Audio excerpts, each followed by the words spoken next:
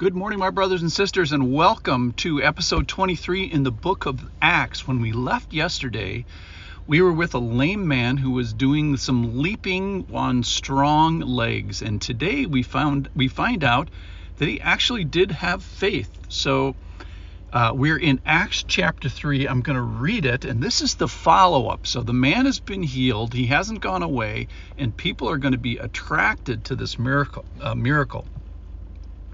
So let me just finish by saying Acts 3:10, and people saw him walking and praising God, and they recognized him as the one who sat at the beautiful gate of the temple asking for alms. And they were filled with wonder and amazement at what had happened to them. And while he clung to Peter and John, all the people, utterly astounded, ran together to them in the portico called Solomon's. And when Peter saw it, he addressed the people, "Men of Israel, why do you wonder at this? Or why do you stare at us, as though by our own power or piety we have made him walk? The God of Abraham, the God of Isaac, the God of Jacob, the God of our fathers, glorified his servant Jesus, whom you delivered over and denied in the presence of Pilate when he had decided to release him. But you denied the holy and righteous one and asked for a murderer to be granted to you. And you killed the author of life, whom God raised from the dead. To this we are witnesses. And by his name, by faith in his name, he has made this man strong, who you see and know. And the faith that is through Jesus has given the man this perfect health in the presence of you all." So let's just talk about the lame man. We find that he did have faith. Verse 16,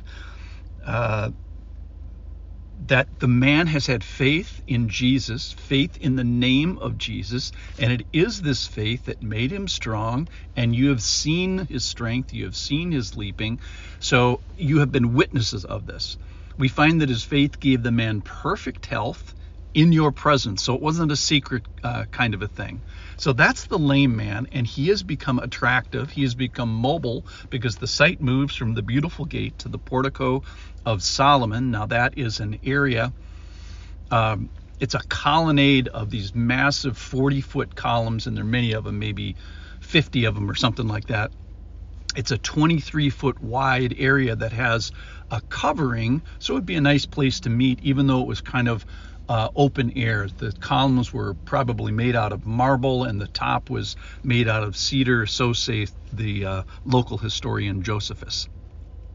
All right, so we find that they're moving to this new place. Peter's going to be there again in a couple of chapters. We find that the man who has been leaping is now clinging. I guess that's a valid response. He's clinging to Peter and John. And we find that because of this man and the healing that has been so dramatic, that people are actually running to them, which I think is really cool. They ran together to them, and they end up in the portico of Solomon. So we have Peter, we have John, we have the lame man who now is not lame, we have the leaping guy, and then we have this group of people that have been attracted, and we find that they're Jews. Well, that makes sense because they're only a few steps away from the actual temple, maybe 50 yards or something like that. And they run together. The religiously inclined have been found here. And then we have Peter clarifying things as he see a crowd gather. He says, look, this is not by our own power, and it's not by our piety that has made this man walk. Then he steers him first to God, then he steers him to Jesus. So look at how Peter does this. First he says, this is the God of Abraham, the God of Isaac, God of Jacob, and the God of our father has glorified Jesus, has pointed towards Jesus.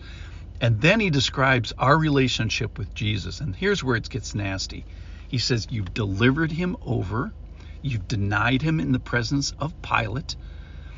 And this is, we find out that Pilate had decided to release Jesus. So Pilate was kind of on Jesus' side, and these people turned Pilate back.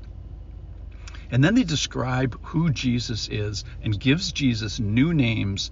And that is, Peter is identifying these profoundly important scriptural names to Jesus that are going to stay with Jesus for the rest of his life and for eternity. And that is, number one, the Holy One, and number two, the Righteous One.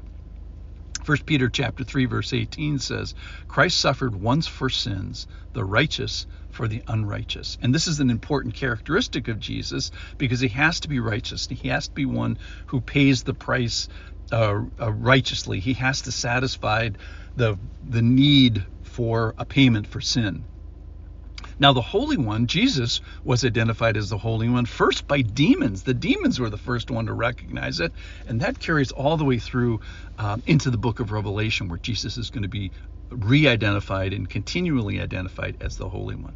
So here's the irony, is that they deny and kill a righteous and holy one. So they kill the holy guy, they free the killer, which is Barabbas, and then he's described as the author of life that God eventually raised. So this is so offensive. Peter doesn't hold back at all. He starts with the offense of me. He says, you're a killer of the Holy One. You're a killer of the righteous. You're the killer of the author of life. You denied him in the presence of Pilate. You saw this.